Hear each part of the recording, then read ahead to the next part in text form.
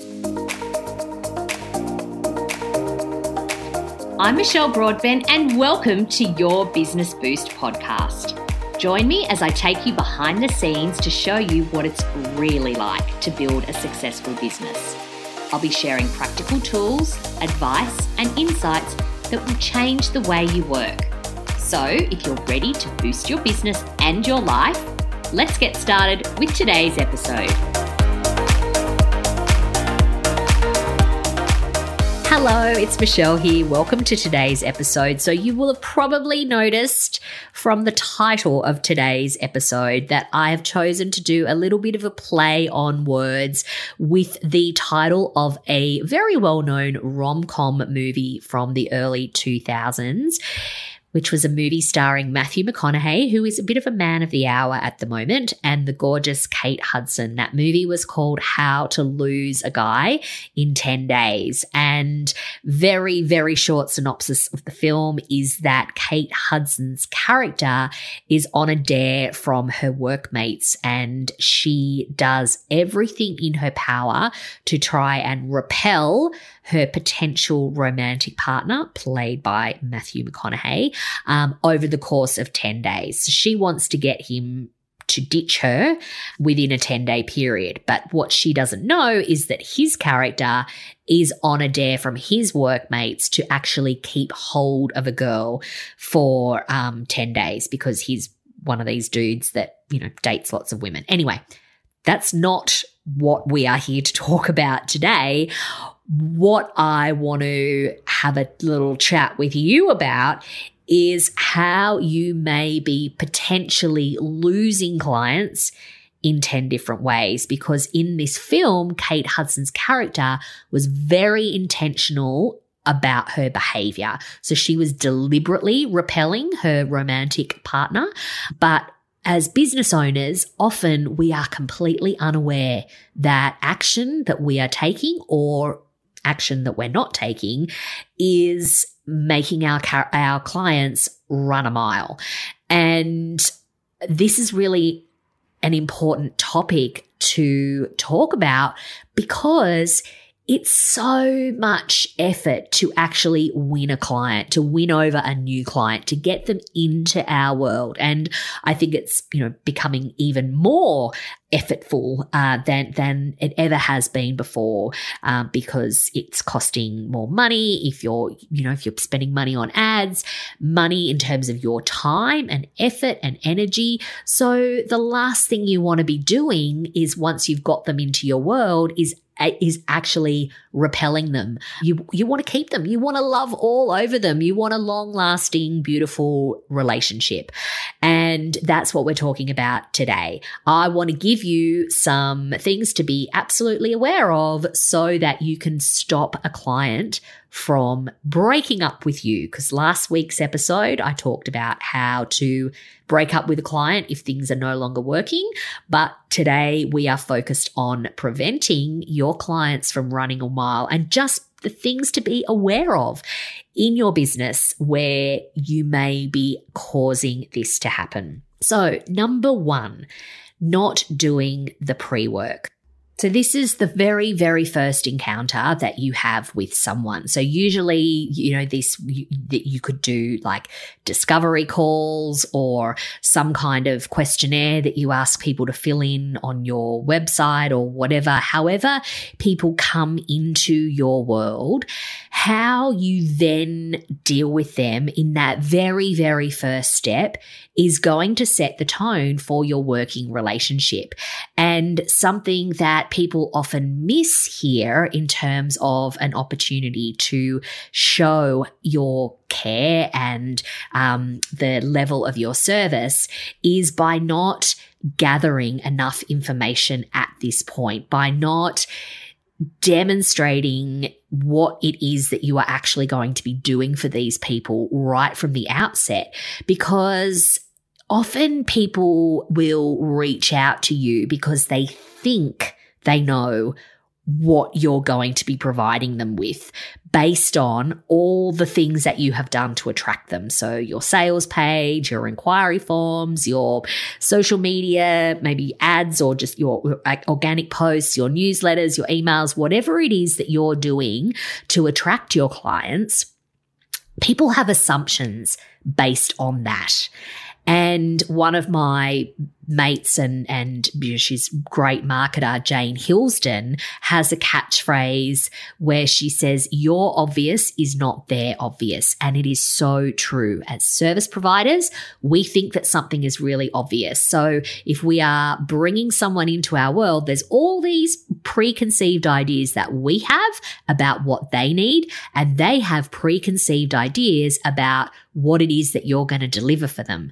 But where you can start off completely on the wrong foot is where there is a mismatch of what these assumptions are, because it's not communicated properly. So this is where doing pre-work with your clients or potential clients is going to serve you well. So it's briefing forms. It's like some kind of thorough diagnosis that you get right from the outset to ensure that there's matching expectations, that people know what they're in for when they're working with you, and vice versa, because this is the first step to prevent what I talked about last week, which was having to break up with a client. Often you can cut people off right at this step where you realize actually it's not a right fit, or I'm not going to be able to give you what you need, or you're not the right customer for me, or whatever it is. So this is where it all starts, by ensuring you do that pre-work, which leads into the second way in which you can lose a client.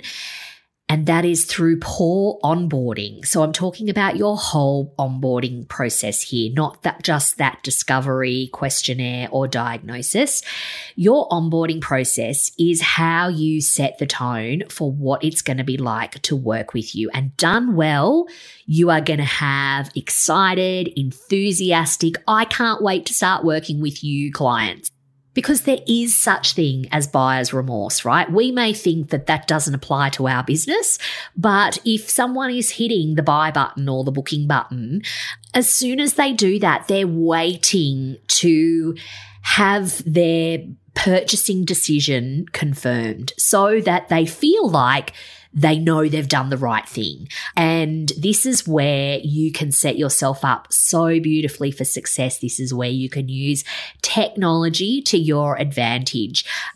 Something that gives me absolute hives is when people will engage the services of someone or think that they're engaging the service of someone and not hear from them. And I've heard a number of instances of this lately, very embarrassingly, with one in particular. Well, actually, no, two of these were with service providers that I had highly recommended to some business buddies of mine. And the feedback with two of them was that we didn't hear anything back.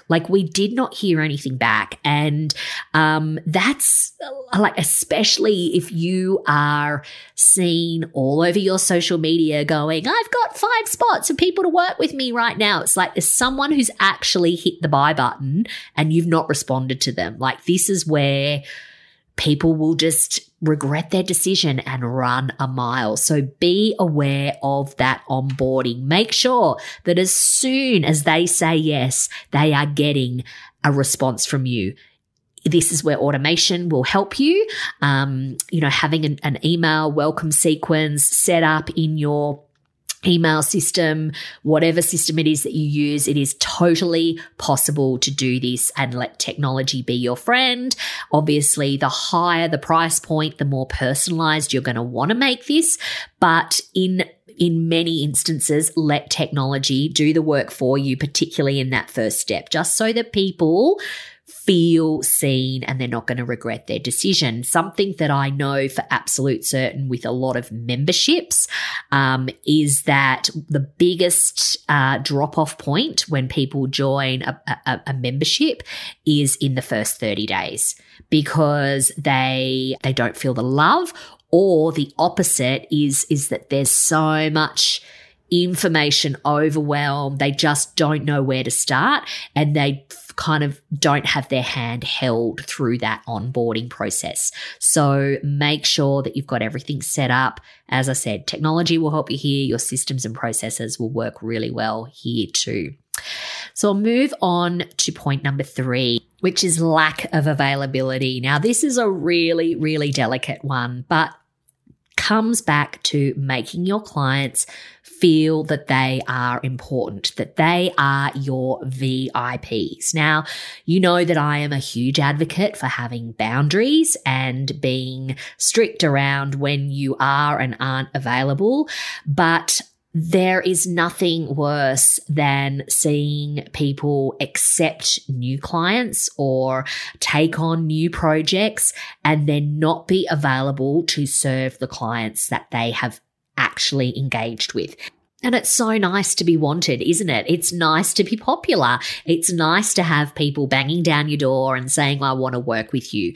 But you can do yourself a real disservice by accepting work that you are not able to deliver, or taking in clients that you have literally no space in your appointment book to see. Now, this again comes back to that onboarding piece, setting the tone right from the start.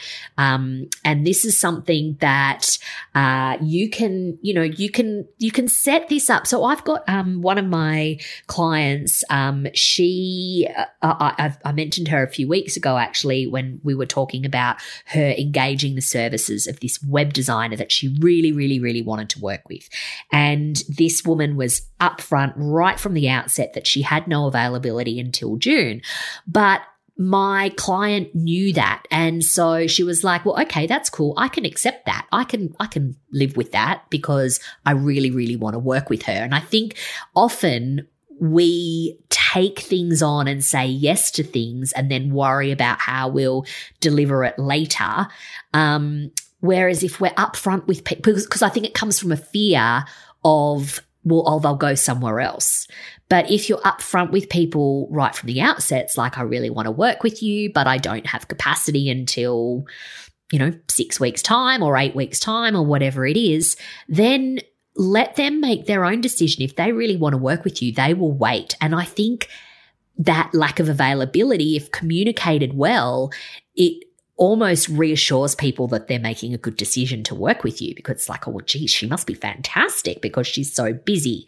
So just be really mindful of that and communicate it up front. And that includes once you sort of are on a roll working together, is what you are available for and what you are not available for. So I'll use my own business as an example here. So with all of my one-on-one clients, they know that they have got like a direct line to me. They have an SOS based ability to call me or contact me at any time. Now, not at midnight, of course, but I'm really clear around when they will hear from me and how they will hear from me, how we can communicate with one another. And I know that if I see their name come up on my phone at, 7:30 p.m. or, as has happened to me once or twice before, like on a weekend, I know that it is an actual emergency. And because they are my VIPs, because they are paying for that access to me as part of the service, I will take the call, or I will respond to them immediately and say, I can't talk right now. Is everything okay? And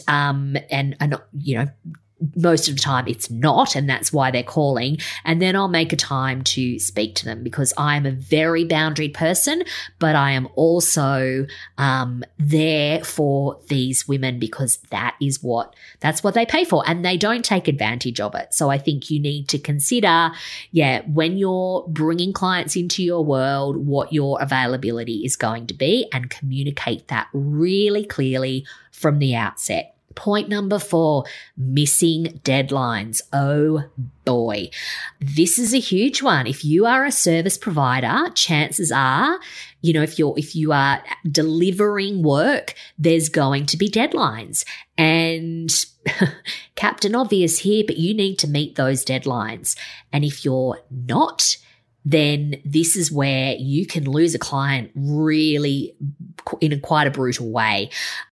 So I think avoiding this at all costs right from the outset is really, really important. And this is where you need to step into boss mode, right? Your clients are engaging you as a service provider. So it is your job as the service provider to dictate timelines. Now, there are going to be people here going, but my clients come to me with their own timelines and I need to address, and yes, that is true. People will always say to you, I need this by blah, or, your job is to determine when their deadline is and how you can deliver to meet their deadline. Is their deadline a real deadline, or is it just a date that they have kind of plucked from the sky because they think, well, you're building me a website, that should just take you 2 weeks, so I want my website in 2 weeks' time, please and thank you.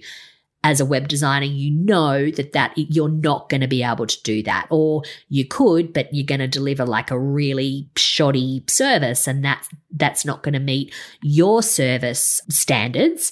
So this is where you need to have those kind of grown-up conversations. But it's funny how many people think that their work needs to be determined by their clients, and it's not. You need to step into your power. Do not let them determine this. And I see this a lot with my beautiful creatives. And you've got to remember that a lot of people, they don't get what you do. And they shouldn't have to, because they're brilliant at their thing and you're brilliant at your thing. So you need to educate them. It's like, well, if you want me to deliver this in 4 weeks' time, normally I take 6 weeks. So it's going to mean that, I'm going to have to cut out X, Y, and Z, or you're going to have to come into my office for a full day so that we can work through this together, or whatever the thing is. But you need to be the boss. So you determine the timeline. Okay. And when setting deadlines, my mantra, if in doubt, under promise and over deliver, and you will have happy clients all the time. Number 5 is inconsistency. So this applies to business owners who have team. Perhaps you've got multiple locations or multiple premises, or, that you are not lock, stock and barrel the business. What your clients want to experience is consistent service, no matter who's working, who's dealing with them, or where they're getting the service from your business. And this comes down to, again, one of my favorite things, your systems and processes being ironclad so that you can prevent these inconsistencies, so that there is a blueprint for how your business is run, a blueprint for what service is, what done looks like, and that is consistent for every person in your business, every location that your business is located at, but even for yourself.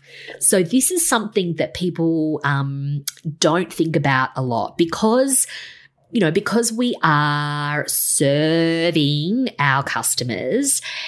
Often we can, unless we've got like stringent processes, you can forget what you did from one job to the next, especially if there's gaps in between delivery cycles. So just say, I don't know, maybe something that it's something that you do with a client annually or quarterly. They have a level of expectation that things are going to be a particular way because that's the way it was last time.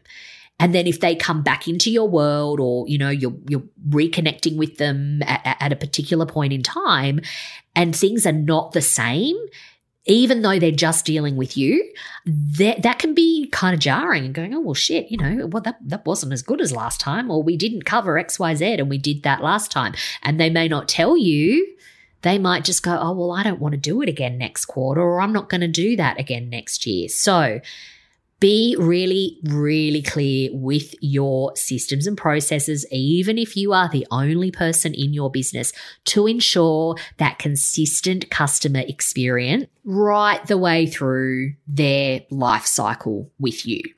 So that brings me to the end of point 5. And I know I said at the top of the episode and on the title that this is how to lose a client in 10 ways, but I am very mindful of the duration of this podcast, and rather than being in your ears for another half an hour or so to work through the next 5 points, I'm going to jump off here for this week, let you soak up what I have already talked to you about, and see if you can do a little bit of an audit on your business and see where there may be some holes here. So looking back at that pre-work, that diagnosis before they properly come into your world, and making sure that you are starting off on the right foot. Looking at your onboarding process, making sure that you have availability to take on the work that you are hoping to commit to, being mindful of your deadlines and your timelines around when you and how long it takes you to deliver your service of excellence, and then where they may be holes in consistency across your business. So they're the 5 things that we covered today. I've got 5 more for you next week. Thank you for having me in your ears. As always, please let me know if you have any feedback on today's episode, but I'm looking forward to reconnecting with you and continuing this conversation next week. Have a fantastic week.